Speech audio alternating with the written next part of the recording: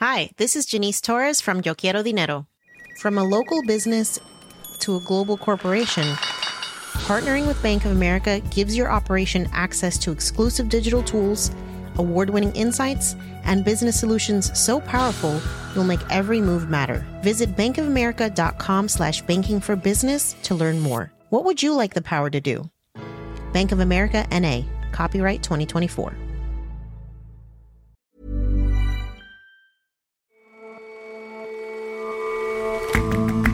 Hello and welcome to The Intelligence from The Economist. I'm Jason Palmer. And I'm Ora Ogunbiyi. Every weekday, we provide a fresh perspective on the events shaping your world. Plenty of people take medications to cope with mental health issues such as depression, but very few are prescribed drugs that fight alcohol addiction. Thanks to the surprising effects of some new treatments, that may soon change. And for something we spend a third of our lives doing, we know fairly little about sleep. Thanks to new wearable tech, the research is improving. We take a closer look at the data on which countries are getting the most shut-eye.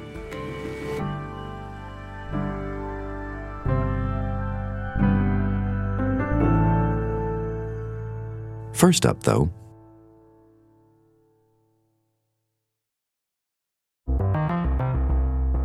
yesterday, Britain's Prime Minister and Conservative Party leader Rishi Sunak took to the stage at the party's annual conference, announced by his wife. Now, it gives me the greatest pleasure to introduce you to a wonderful, wonderful father, my best friend, and your Prime Minister, Rishi Sunak. Thank you. Like so many party gatherings like this, it was all garish music and broad smiles. Thank you, Akshata, for that introduction, and thank you for always being there for me, my wife. Truly the best long-term decision for a brighter future I ever made. But the Conservative or Tory party is languishing in the polls, and an election isn't too far off. The Conservative faithful will be seeking their leader's guidance more than ever. Mr. Sunak forced a confident note on the state of Britain. Today, our union is the strongest it has been in a quarter of a century. The forces of separatism are in retreat across our country.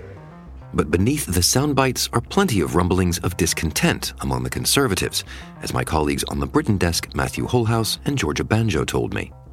This was a party that did not have a lot to lose because the polls have been trending very strongly against them for months, and they needed to shake the dice and change track and come out with something that looks like a strategy for at least attempting to fight the next election in a way that retains as much to the real estate electorally as they can. And I think many of them felt coming out of this conference they had done that. Whether it will be enough is an open question. Yeah, it was a very strange mood, wasn't it? On the one hand, there were massive queues leading outside the conference centre with people trying to get in to see Rishi Sunak, the Prime Minister, speak. On the other hand, it felt like a very bizarre, slightly divided group. Let's talk through how the party got to this point.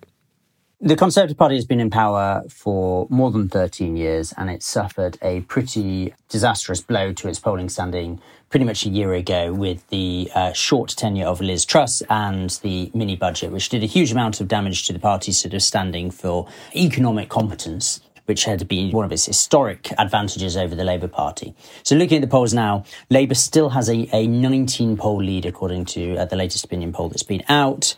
Over 13 years, its ranking for fit to lead has been trending downwards. At the moment, 21% of voters say it is fit to lead or fit to govern. The headwinds facing this party really are pretty structural in terms of inflation, in terms of the condition of the health service, in terms of the challenge of tackling irregular migration, which really is a chronic problem. And Rishi Sunak's strategy on coming to power really was that if he could grind away at these problems and show that he had restored a sort of fairly old-fashioned idea of competent, diligent, conservative administration that would restore the party's standing.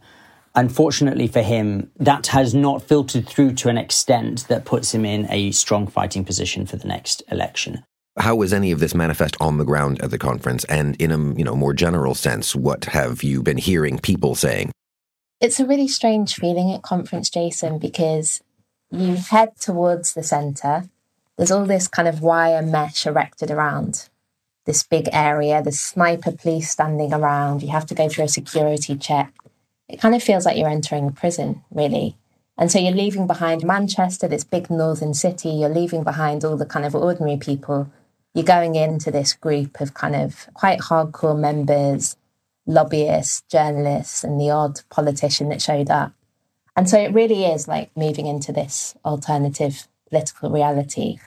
On the one hand, people were being quite jovial just before Rishi Sunak spoke. And yet you also got the sense in the actual kind of conference that people were either quite on the fringes, moving towards perhaps some of these more extreme positions, or feeling quite despondent. So it's quite hard to get a general sense, really, of the mood of the party. And so what is it that Mr. Sunak, the Prime Minister, proposes then to fight all of these challenges? His strategy is in many ways the only one he can do, which is the polls are overwhelming. 86% of Britons say they want a fresh team in charge of the country. 65% of people say that they want to change at the next election. And therefore, his strategy is to say that he is the change candidate. Be in no doubt, it is time for a change, and we are it. Despite the fact the Conservative Party have been in power for 13 years, he says, the Labour Party, which has not been in power since 2010, is the agents of the status quo. And therefore, yesterday, he really attempted to shake things up. And therefore, he announced that he would scrap a high-speed 2, a long-delayed and very expensive railway line connecting the north of England to London. And in its place, we will reinvest every single penny, £36 billion, in hundreds of new transport projects in the north and He announced that the government would be banning cigarettes progressively by raising the smoking age. Throughout the conference, they struck a much more strident tone on cultural issues, leaning into the culture wars and sometimes even dabbling in a little bit of conspiracism of the sort that you might find online. And we shouldn't get bullied into believing that people can be any sex they want to be. They can't. A man is a man and a woman is a woman. That's just common sense. This is all an attempt to reinvent himself and saying that if you're looking for radical change, then the Conservative Party are the people to do it. I think, at the conference, people were quite delighted with that. The sense I got is that they really did feel that was quite a kind of original speech. He talked about breaking with the consensus, doing a new way of policies and politics, and people seemed excited. I'm not so sure that will have translated to the people at home who weren't in the bubble. Well, let's talk about that. It's all well and good to play to the crowd at a party conference, but how is that going to land with the public? I personally think it's going to be very hard to sell that. If you talk to normal people who aren't in the grip of party conference season, they'll still be talking about the rising cost of food prices, that the health service is still creaking, massive waiting lists for all sorts of things. And people are still talking about immigration. So the Tories have made this a big plank of their policy, and yet ordinary people aren't necessarily sure that's being addressed or tackled in a very serious way. We've had a Conservative government in power for 13 years. Most of us are losing track of the number of prime ministers we've had in the past 7. And I think that's going to be a very hard trick to pull off, that this is a new government. What do you think, Matt? I mean, it has been the secret of the Conservative Party for sustaining itself in power over the past 13 years, its capacity for internal revolution. So you saw that Cameron to May, May to Johnson, Johnson to Truss, Truss to Sunak, every time a different approach to government. There is a question there of just how many times you can repackage what is effectively the same core machine as something entirely new. And that attempt at transformation is only made harder when so many people seem to have differing views on where the party should be going, right? The challenge that the party has, and one of the signs that they've been in power for 13 years, is that actually the factionalism that really defined the Brexit era has not gone away. So on the fringes of conference, we saw the meetings of a very wide range of groups who have their own sort of leaders, their own membership lists, their own manifestos, their own red lines drawn from MPs who, jockey for influence and control the agenda for government. So we saw a new group pop up saying that they would not vote for any budget that increases taxes as a share of GDP. We saw Liz Truss, somewhat astonishingly, some people thought, returning to the fray, notwithstanding her mini budget, insisting that her course of tax cuts was right all along. Remarkably, she does actually claim to have the support of 60 MPs. On the other side of the party, you saw the One Nation group gathering, talking about their strategy. So, the big picture is that this sort of decomposition of the parliamentary party into a series of individual pressure groups has not abated. This is the big challenge for the party, whether they remain in government or whether they go into opposition. Can anybody unwind this position of entrenchment and bring the party together more as a fluid, collegiate body, or does this trend actually accelerate and become a harder party to manage and ultimately to form a government with? Yeah, I mean, you totally get that sense. Wandering around, you could identify the Liz Truss fan club, Nigel Farage, most known for kind of spearheading the campaign for Brexit, was there. He had lots of supporters. Wherever you went, you got a sense of the more liberal Conservatives Matt spoke about. They had their own little group and they felt they were defending their corner. So you did get that sense. It did feel that people were kind of sharply divided. I had some fun at the shooting club where they had their own particular agenda. It was quite splintered. As an outsider to this, what's really striking is just how strident the message is, how much culture war stuff, how much serious anti-immigration stuff. This is a party that is putting forth a very strong message on stuff that's to the right of the party. Yeah, I think one of the standout moments of the conference was Suella Braverman's speech. That's the Home Secretary, her speech, talking about the levels of immigration that Britain was experiencing. The wind of change that carried my own parents across the globe in the 20th century was a mere gust compared to the hurricane that is coming. She talked about the country being too scared of looking racist to bring order to the chaos. It was really quite sinister, and she made some comparisons with American cities like San Francisco and Seattle, suggesting that Britain could really end up in a very dire state if levels of immigration continued. The big picture is that this is a party wrestling over what direction it takes, whether it embraces this much more radical right-wing politics or whether actually it hews to an older, more socially liberal, more heterogeneous idea of conservatism. What choice it makes would ultimately have really profound and long-term consequences for the broader politics of the UK. Georgia, Matthew, thank you very much for joining us. Thank you. Thanks, Jason.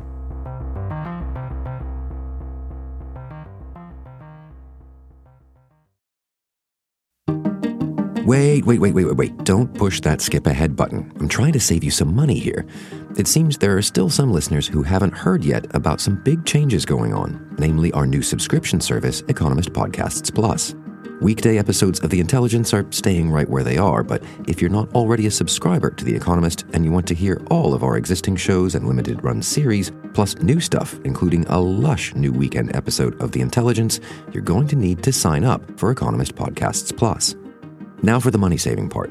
Sign up in the next 12 days and get a year-long backstage pass to our shows for half price, about $2 a month.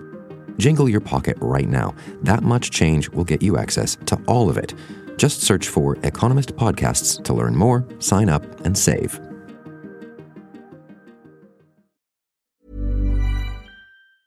Hi, this is Matt and Sean from Two Black Guys with Good Credit.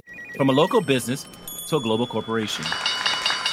Partnering with Bank of America gives your operation access to exclusive digital tools, award-winning insights, and business solutions so powerful you'll make every move matter. Visit bankofamerica.com/banking for business to learn more. What would you like the power to do? Bank of America, N.A., copyright 2024.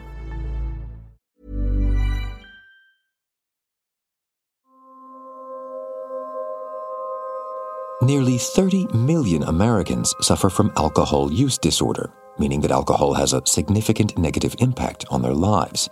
Each year, 140,000 of them die from alcohol-related causes. Drugs do exist that might help, but a recent discovery about medications known for other reasons might do a far better job. Before I started my reporting on alcohol use disorder, I had absolutely no idea that there were drugs out there that were FDA approved to help people with alcoholism. Tamara Jilks-Bohr is The Economist's U.S. policy correspondent. Unfortunately, these drugs are rarely prescribed by doctors, despite them being so useful. And this is absolutely devastating for people who are suffering with alcohol use disorder. But some researchers are hopeful that this might change soon. So let's wind back a bit to the drugs that I have to say I didn't know about either. What drugs are already out there? There are 3 drugs that are FDA approved, and they've been around for a while, and they have been found in clinical trials to work really well. The first one is disulfiram, also known as Antabuse, and it was approved way back in 1951. Unfortunately, it makes people pretty ill when they drink, so it's not the greatest for the user. But a few decades later, 2 other drugs were approved. Naltrexone was approved in 1984, and acamprosate was approved 20 years later. And they are a bit better because they help reduce cravings and they make withdrawal more manageable. And in some cases, patients can even learn to use alcohol moderately rather than having to abstain entirely. And then there are other drugs that are used off-label, which means that doctors prescribe them for reasons beyond their approved use by the FDA. And you say that these existing drugs, some of which have been around for more than half a century, they work? They do work. One specialist that I spoke with at NYU Grossman School of Medicine told me that these drugs work fairly well, if not dramatically well, in most patients. And some say that these drugs are as effective for treating alcoholism as selective serotonin reuptake inhibitors, such as Prozac, are for depression. But despite all of this, only 2% of people with alcohol use disorder in the US actually use the medications. And it's really surprising when you think about it, because if you compare it to other conditions like opioid use disorder, in that situation, 22% of patients actually use drugs to help them with their addiction. And to kind of go to a different example, over half of patients with depression take prescription drugs. So why aren't there similar numbers when it comes to people with alcoholism? So my sources told me that these medications are not covered usually in medical school. And that means that a lot of medical practitioners just lack the knowledge and the training and the confidence to prescribe these medications. And also, even though there are 3, there are not many FDA-approved drugs to choose from. With only 3 drugs, doctors can't mix and match them or tailor them to patients' needs and help them manage side effects. Unlike other medical conditions like depression, there are many more drugs to choose from, so doctors have more to work with. On top of that, many sufferers fail to even try to get help. Only 7% of people get any treatment, whether it's drugs or counseling or support groups. Many people just do not seem to know that there are even drugs out there that can help them with their alcoholism. Well, as you say, there aren't very many, but you suggested that there might be more soon? Yes, so this is where things get really interesting. There is a popular drug out there that it seems like everyone is using these days to help with things like managing diabetes, but also to help lose weight. And now scientists are wondering if they could help curb alcohol use. And you're probably realizing that I'm talking about semaglutide or semaglutide, depending on how you say it, which is more commonly known as Ozempic or Wegovy. And some patients that are currently taking the medicine for diabetes or for obesity, they are reporting reduced alcohol cravings while taking the drug. So scientists are beginning to wonder whether or not it could work, and they're testing it out now. But is the issue the number of drugs available, or is it maybe whether people actually want to avail themselves of those drugs? It's possible that adding Ozempic and Wegovy to the list of drugs for alcohol use disorder could really change things. One scientist that I spoke with said that this could be the Prozac moment for addiction medication. And what he meant by that is that before Prozac, depression drugs were used really only for the most serious cases due to their side effects, which were pretty rough. But when Prozac came along, doctors were much more comfortable with prescribing it because the side effects were just more manageable. And patients also began to request Prozac because it became part of pop culture. So now, fast forward to Ozempic and Wegovy, and they're already there in popular culture. Celebrities are all over social media talking about how they've used these drugs for weight loss. Side note, Ozempic is not actually FDA approved for weight loss, but many doctors are prescribing it off-label.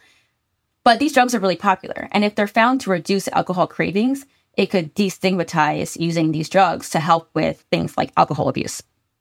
But you say it's not FDA approved yet. I mean, how much is that a stumbling block if prescribing it off-label is okay? I mean, when are we going to see it sort of behind the counter for that particular use? So we should definitely hold our horses and not use these drugs yet for alcohol addiction. Preclinical trials on rats and monkeys and anecdotal evidence is showing that these drugs may reduce alcohol cravings, but that doesn't mean that we should start using them on humans yet. The NIH, the National Institutes of Health, and Oklahoma State University have started randomized clinical trials on humans, so we will know pretty soon. But if someone is listening right now and they're thinking, wow, this is so amazing, I could really use help, or a family member could really use help with their alcohol addiction, there's no need to wait for Ozempic and Wegovy to be approved to start treatment. Anyone who is struggling with alcohol addiction right now, they have options today. They can turn to their doctor, and doctors can turn to the drugs that are already FDA approved for alcohol use disorder and that have been available for decades. There's no need to wait for a miracle drug because it's already here. Tamara, thanks very much for joining us. Thanks for having me.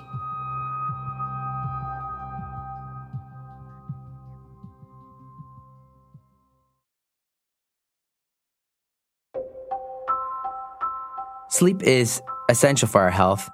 It takes up around a third of our lives, and yet very little is known about it. Doug Dowson is a data journalist at The Economist. Understanding how sleep varies between countries is especially limited. Surveys show that some countries are full of night owls, whereas others are full of early birds.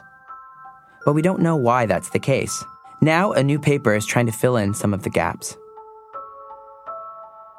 So, Doug, tell me about this new research. How is it filling in those gaps? Yeah, so historically, sleep research has relied on survey data.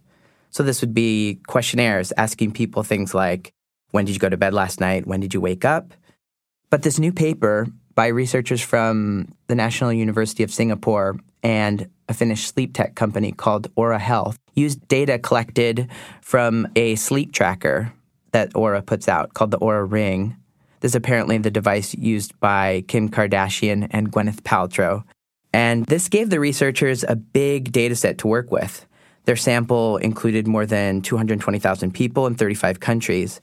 And the data they were able to collect was really high quality, too. Sleep trackers can measure a lot of data about your sleep, about how you move, your heart rate, body temperatures, things like that. And so using all this really sophisticated data, what did researchers find? So they found that sleep patterns vary quite a bit across countries, with some countries sleeping as much as an hour more per night than others. The best sleepers tend to be in Northern European countries, so that includes Estonia, Finland, Ireland, and the Netherlands, and also Australia and New Zealand. So people in these countries all average about 7 hours of sleep a night. And the worst sleepers tend to be in Asian countries, so Japan and South Korea ranked at the bottom. And this isn't because people in Asia are early birds. They actually tend to wake up around the same time as people elsewhere, but rather because they go to bed about 35 minutes later. To see a visualization of this, go to the graphic details section of economist.com. But as we all know, it's not just about how much you sleep, right? It's also about how well. Right. The sad thing is that the countries that log the fewest hours of sleep a night also tend to have the worst quality sleep. So previous research has shown that when people are given a shorter window of time to sleep, so when they're kind of restricted in the times that they sleep, they actually tended to sleep better. But this study found the opposite. The data showed that people in Asia not only went to bed later and slept less, they also tended to have lower quality sleep, meaning they spent more time tossing and turning and slept less consistently. What's more, you might expect that less sleep during the week would naturally lead to more sleep on weekends. But in fact, Asians tend to enjoy less of this kind of catch-up sleep on weekends than Europeans, for example. So why do sleep patterns vary across the world so much? The authors of this paper seem to think that culture matters quite a lot. So in the same way that the observance of the dawn prayer in Muslim countries may hinder sleep and afternoon siestas may affect sleep in countries like Spain, cultural practices may also help explain why people in Asia tend to sleep less. The authors hypothesize that work may actually be pretty important. They point out that Time use surveys show a strong relationship between longer worker hours and shorter sleep. For example, after accounting for holidays, South Korean workers log 36 hours of work per week on average, compared with just 27 hours for the Dutch. And it's a little wonder that, according to this study, Koreans get 40 minutes less sleep per night than Dutch sleepers. So, it's hard to know definitively why some people in some countries sleep more or less than others, but these authors seem to think that culture matters quite a bit, and in the case of Asian people, it might be their work culture. Doug, thank you so much for joining us. Thanks, Ori.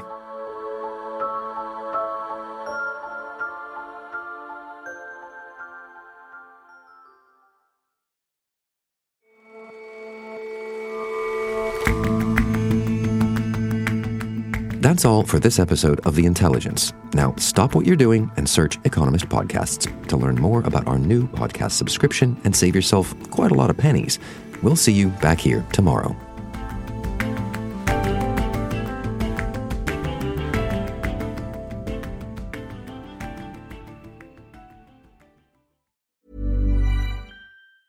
Hi, this is Matt and Sean from Two Black Guys with Good Credit. If you own or operate a business, whether it's a local operation or a global corporation, partnering with Bank of America could be your smartest move. By teaming with Bank of America, you'll enjoy exclusive digital tools, award-winning insights, and business solutions so powerful you'll make every move matter. Position your business to capitalize on opportunity in a moment's notice.